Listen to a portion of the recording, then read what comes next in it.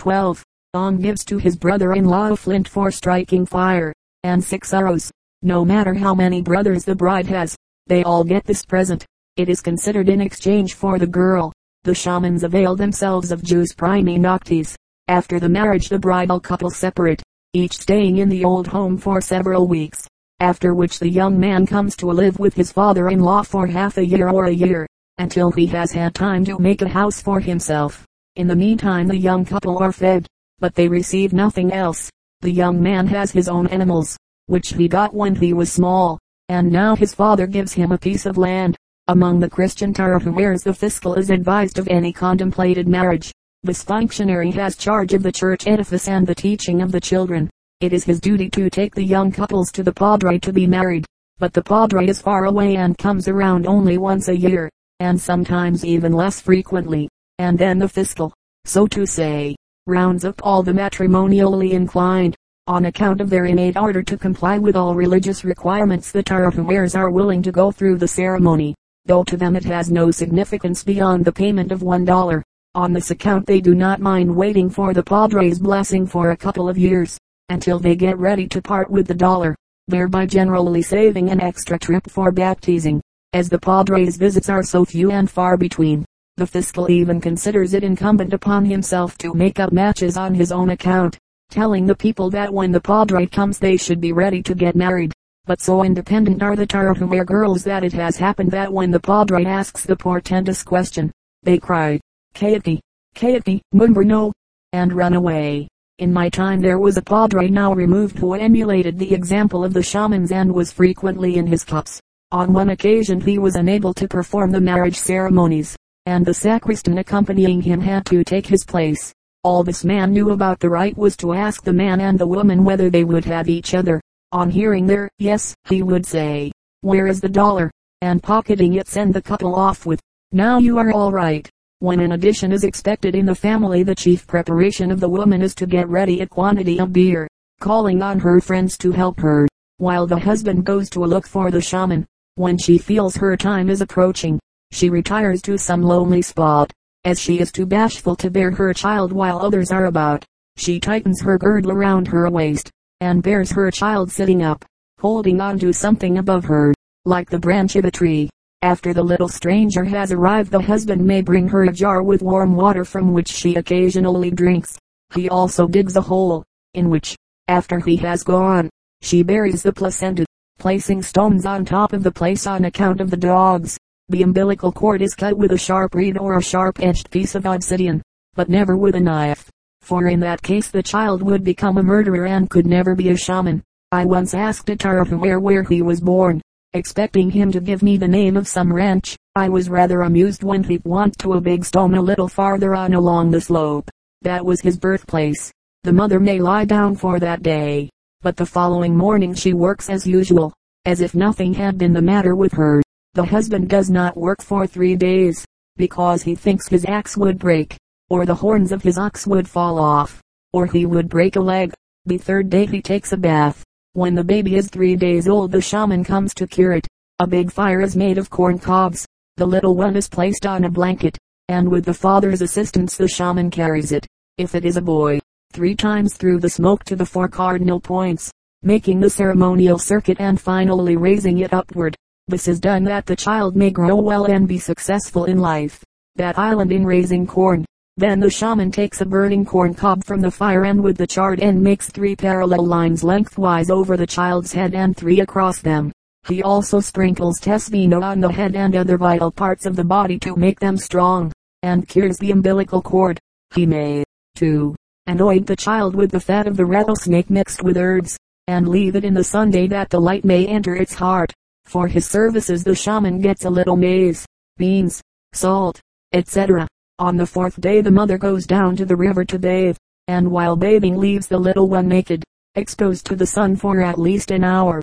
In spite of all its wailings, that father-son may see and know his new child. The baby is not washed until it is a year old. Then it is cured again, by the shaman, who on various occasions throughout its life repeats his curing, that the child may grow well and that no sickness or bad accidents may befall it. To protect it still further, pieces of palo hediondo or the chuchipate root, the strong smell of which is supposed to avail against disease, are wrapped in a piece of cloth and tied around the child's neck. The mother nurses the child until it is 3 years old. In some instances she begins to give it once in a while a little pinole when it is only 6 months old. When 2 years of age a child begins to walk and to talk. Sometimes when the mother is busy, for instance at the matapi, and will not stop to nurse him, the little rascal may take a stick and in his way try to beat her. The Tarahumare woman is a faithful mother, and takes good care of her children. She generally has from 6 to 8, often more. While small the children play with primitive dolls. They dress up corn cobs with scraps of textiles and put them upright in the sand, saying that they are matachins and drunken women. They also play, like other children, with beans and acorns, or with young chickens with their legs tied together. Of course the youngsters maltreat these. Sometimes they play, too, with stuffed squirrels, but there are no special children's games. The father makes bows and arrows for the boys, and instructs them in hunting and agricultural work. As the girls grow up, the mother teaches them how to spin yarn and weave blankets, for, she tells them, otherwise they will become men. She also warns them not to have children too rapidly in succession, for there is no one to carry them for her. Women cannot eat the tenderloin until they are very old, because if they did they could have no children. For the same reason they must not eat the pancreas.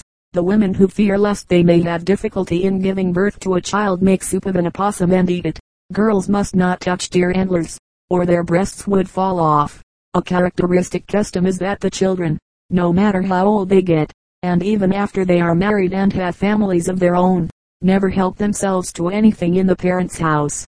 The mother has to give all the food, etc., and she gives as long as she has anything. Parents never inflict corporal punishment upon the young people. If a boy does not behave himself, he gets scolded, and his father's friends may also remonstrate with him at a feast. Otherwise, the children grow up entirely independent, and if angry a boy may even strike his father. A girl will never go so far, but when scolded will pout and weep and complain that she is unjustly treated. How different is this from the way in which, for instance, Chinese children treat their parents.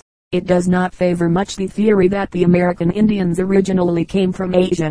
Chapter XV. Many kinds of games among the Tarahumares. Betting and gambling. Foot races. The national sport. The Tarahumares are the greatest runners in the world. Divinations for the race. Mountains of betting. Stakes. Women's races. To my knowledge there is no tribe so fond of games as the Tarahumares. There are few days in the year when a man has not a game of some kind to play.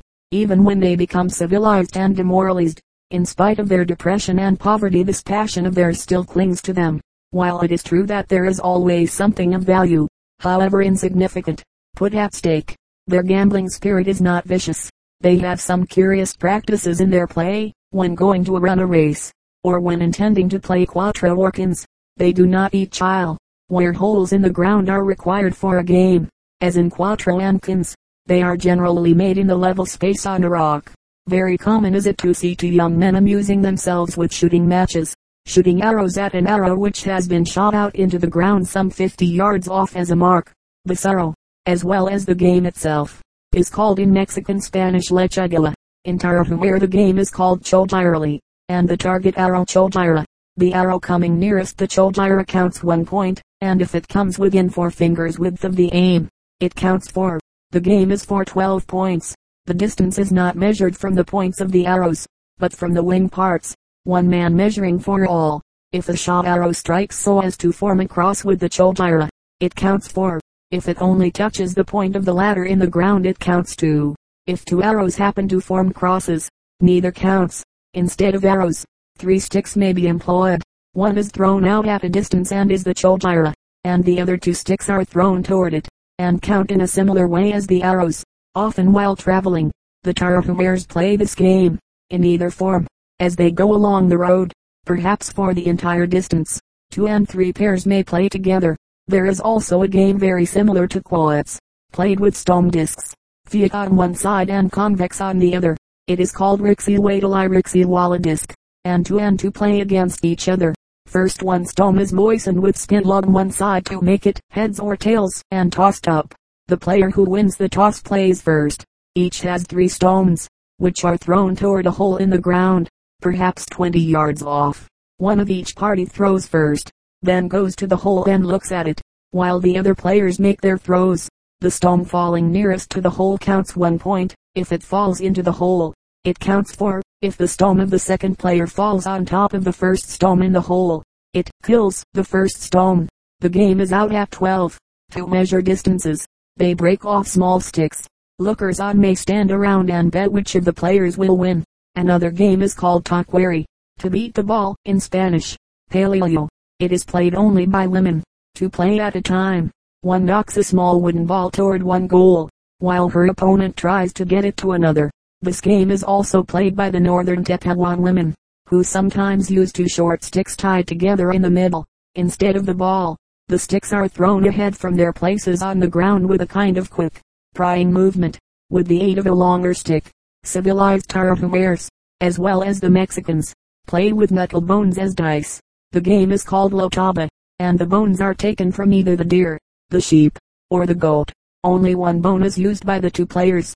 12 points make a game, and each player has 12 grains of corn with which he keeps count. He makes 2 rings in the sand, and puts his 12 grains in one ring, and as the game progresses he transfers them into the second ring until the game is out.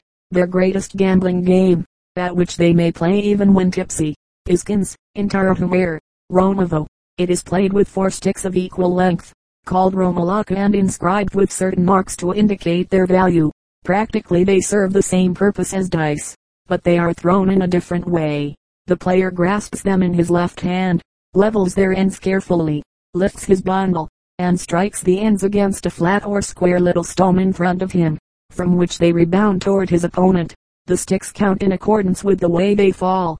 The point of the game is to pass through a figure outlined by small holes in the ground between the 2 players. The movements, of course, depend upon the points gained in throwing the sticks, and the count is kept by means of a little stone, which is placed in the respective hole after each throw. Many accidents may impede its progress. For instance, it may happen to be in the hole into which the adversary comes from the opposite direction. In this case he is killed, and he has to begin again from the starting point. The advance is regulated by a number of ingenious bylaws, which make the game highly intellectual and entertaining. If he has the wherewithal to pay his losses, a Tarahumare may go on playing for a fortnight or a month, until he has lost everything he has in this world, except his wife and children. He draws the line at that. He scrupulously pays all his gambling debts. The northern Tepehuans also know this game, and play with sticks 18 to 20 inches long. As these larger sticks fly quite a distance off when rebounding, the players sit rather far apart. Wrestling also may be observed, but what may be termed the national sport, of which the Tarahumares are inordinately fond, is foot racing, which goes on all the year round, even when the people are weakened from scarcity of food. The interest centers almost entirely in the betting that goes with it. In fact, it is only another way of gambling. It is called ralahipa, with the foot throw, the word alluding to a ball used at the race.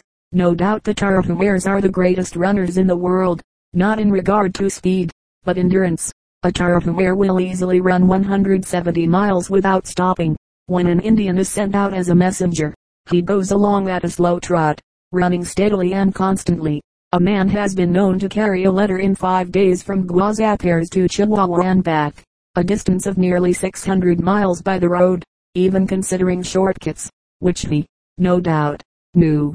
It was quite a feat of endurance, for he must have lived, as the Indians always do while traveling, on pinole and water only. Where the Indians serve the Mexicans they are often employed to run wild horses into the corral. It may take them 2 or 3 days, but they will bring them in the horses thoroughly exhausted, while the men, who, of course, economize their strength, and sleep, and eat pinole, are comparatively fresh. In the same way they will run down a deer, following it for days through snow and rain, until the animal is cornered and easily shot with arrows, or until it is overtaken utterly jaded and its hoofs dropping off.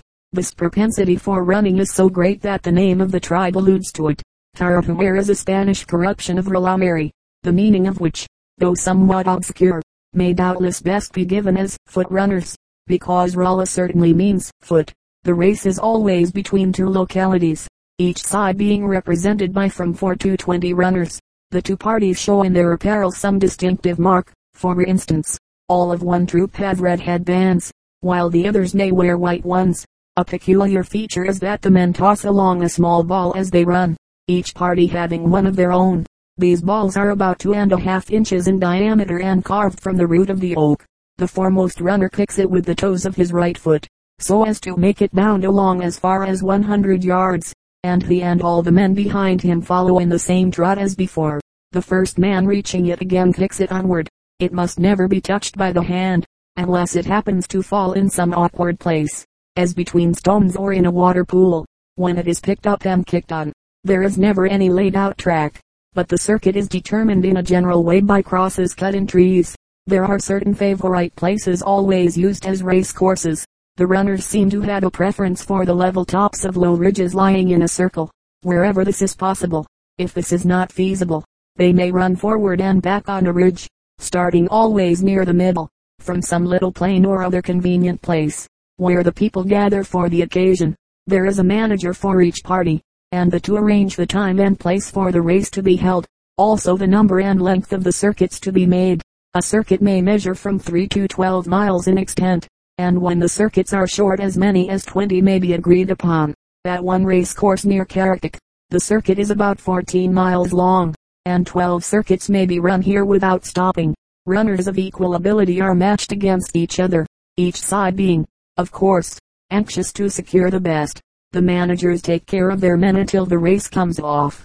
The training consists mainly in abstinence from Tesvino for 2 or 5 days before the event.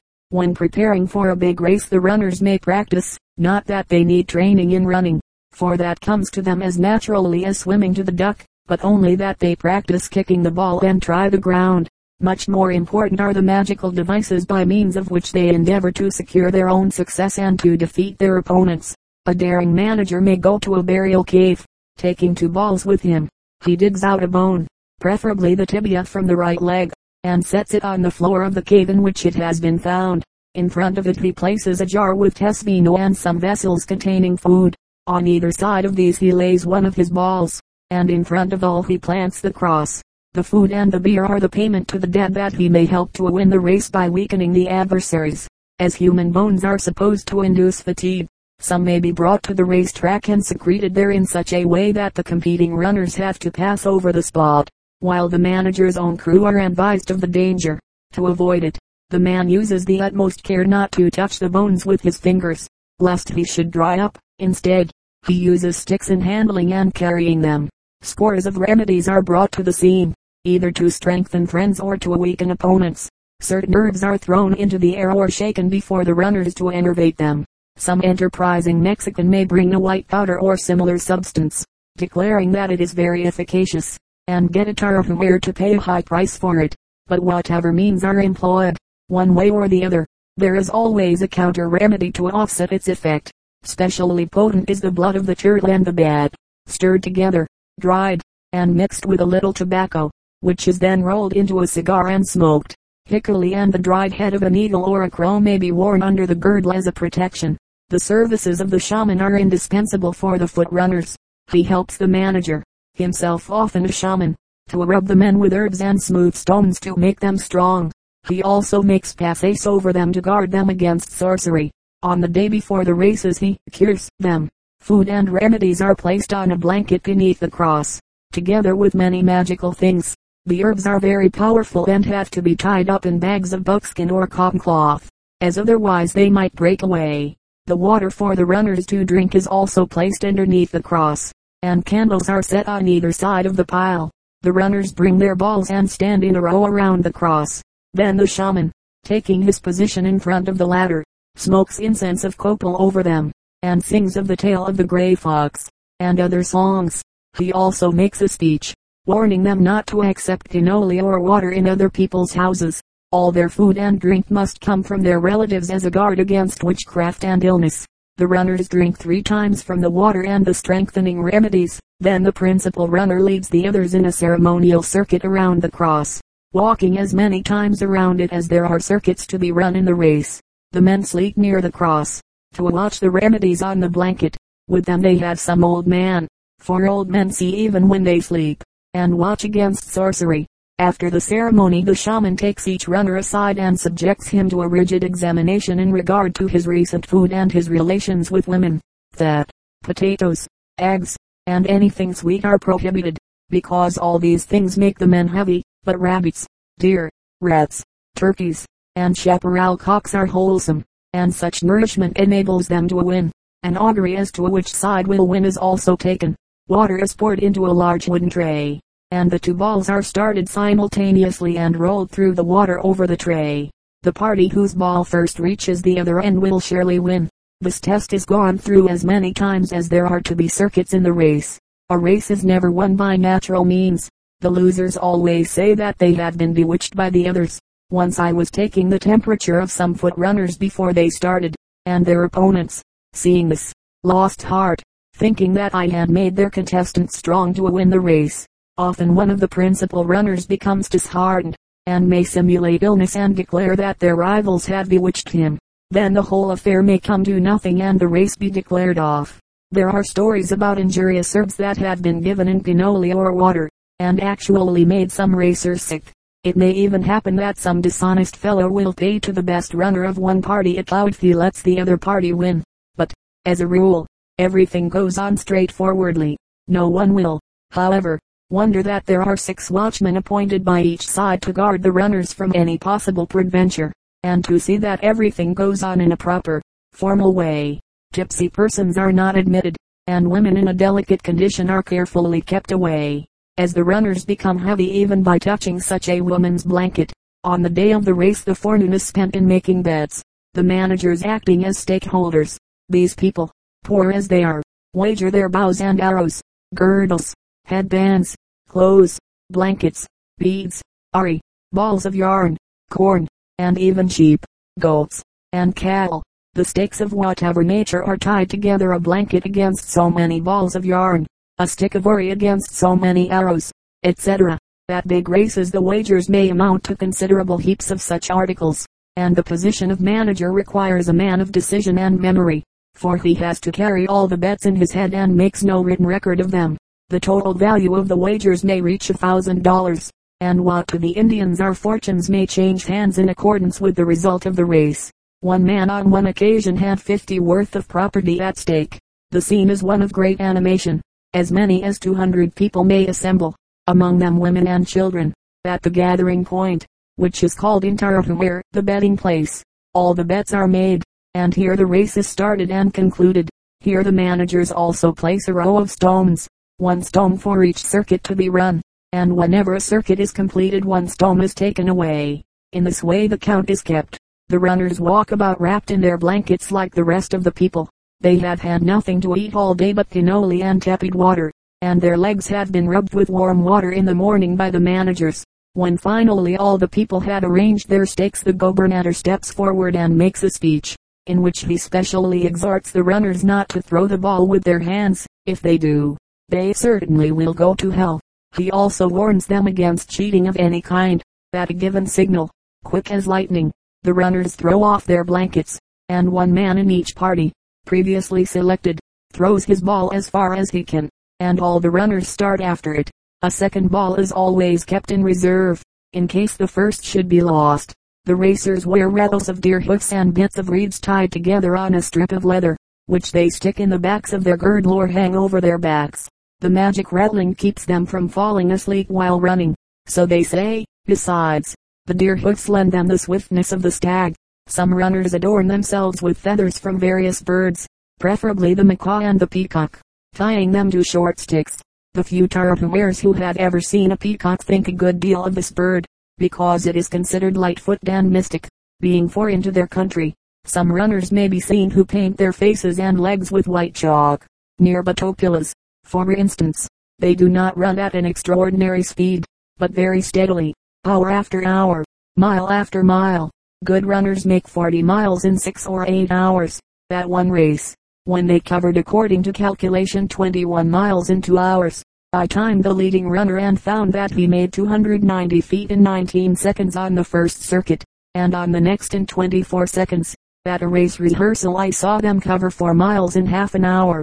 The public follows the race with great enthusiasm from beginning to end, the interest growing with each circuit.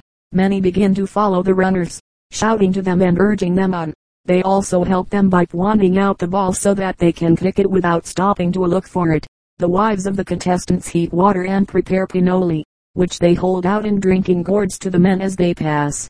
The latter stop for a few seconds to partake of this their favorite dish, and if this cannot be done, the tepid water is thrown over the shoulders of the runners, by way of refreshing them. As darkness comes on, torches of resinous pine wood are lighted and carried along to illuminate the path for the runners, that they may not stumble, making the scene one of extreme picturesqueness. As these torch-bearers, demon-like, hurry through the forest, one contestant after another drops out. The excitement becomes wilder, more and more people join in accompanying the few runners left, their principal motive being to shout encouraging words to the runners and urge them to exert themselves to the utmost. And at last the best man comes in, generally alone, the others having either given up the contest or being far behind. The race usually commences at midday, but often the bets are not finished until late in the afternoon. It may last for hours and even longer. A famous runner, now dead, could run from midday until sunrise. There is no prize for the winner himself, except the golden opinions he earns among the women, and his father may accept presents from lucky bettors. A man who wins a cow is expected to give 2 pesos to the victorious runner. In case he wins a goat he gives half a real. The race over, the wagers are immediately paid and the Indians quickly disperse, soon to arrange for another contest. Sometimes there is an old man's race preceding that of the young men, the latter being always the principal event of the day. Races are also run by women, and the betting and excitement that prevail on these occasions run as high as at the men's races, though on a smaller scale. Instead of tossing the ball with their toes, they use a large wooden fork, with 2 or 3 prongs, to pitch it forward. Sometimes they had a ring of twisted strips of yucca leaves instead of the ball, but more often 2 interlocked rings which they throw ahead with a stick curved at the end. This game, which is called Romalaro, signifies a ring, must be very ancient, for rings of this kind have sometimes been found in ancient cliff dwellings.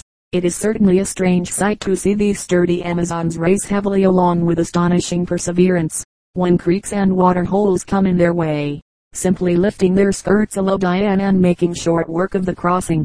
Chapter XVI Religion. Mother Moon becomes the Virgin Mary. Myths. The creation. The deluge. Folklore. The crow's story to the parrot. Brother Coyote. Beliefs about animals. The pagans or Gentiles in the Barrancas say that they have 2 gods, but no devil. These gods are Father Sun Norugami and Mother Moon Yirgami. The sun guards the men in the daytime, therefore the Tarahumares do not transact business after sunset. He also makes the animals sleep. The moon watches at night, and is the special deity of the women. In her nightly vigils she is assisted by her son, the morning star, who commands all the other stars, because they are his sons and they are Tarahumares. The stars advise their brothers on earth when thieves are entering their houses. When the Tarahumares affirm anything solemnly, they say, by those above, meaning the Sunday moon, and the stars. But the greater part of the Tarahumares are nominally Christians, though all that they know of Christianity are the words Señor San Jose and Maria Santissima. Moreover, they have adopted the words Tata Father Dios God for their Father Son, and the Virgin Mary becomes with them a substitute for Mother Moon, and in natural sequence the wife of Tata Dios. They celebrate in their own peculiar way all the Christian feasts they know, with as much pleasure and as elaborately as their own native ceremonies. Next in importance is the devil, whom they fear even more than their own sorcerers. He is always represented with a big beard, such as the Mexicans wear. He is old and has only 1 eye, and the shamans have seen him often. He plays the guitar, but never the violin, because the bow and the strings form a cross. He would like very much to go to heaven, and the shamans have to work hard to keep him from doing so. There is also a female devil, his wife, who bears many children, always twins, who are the original Mexicans.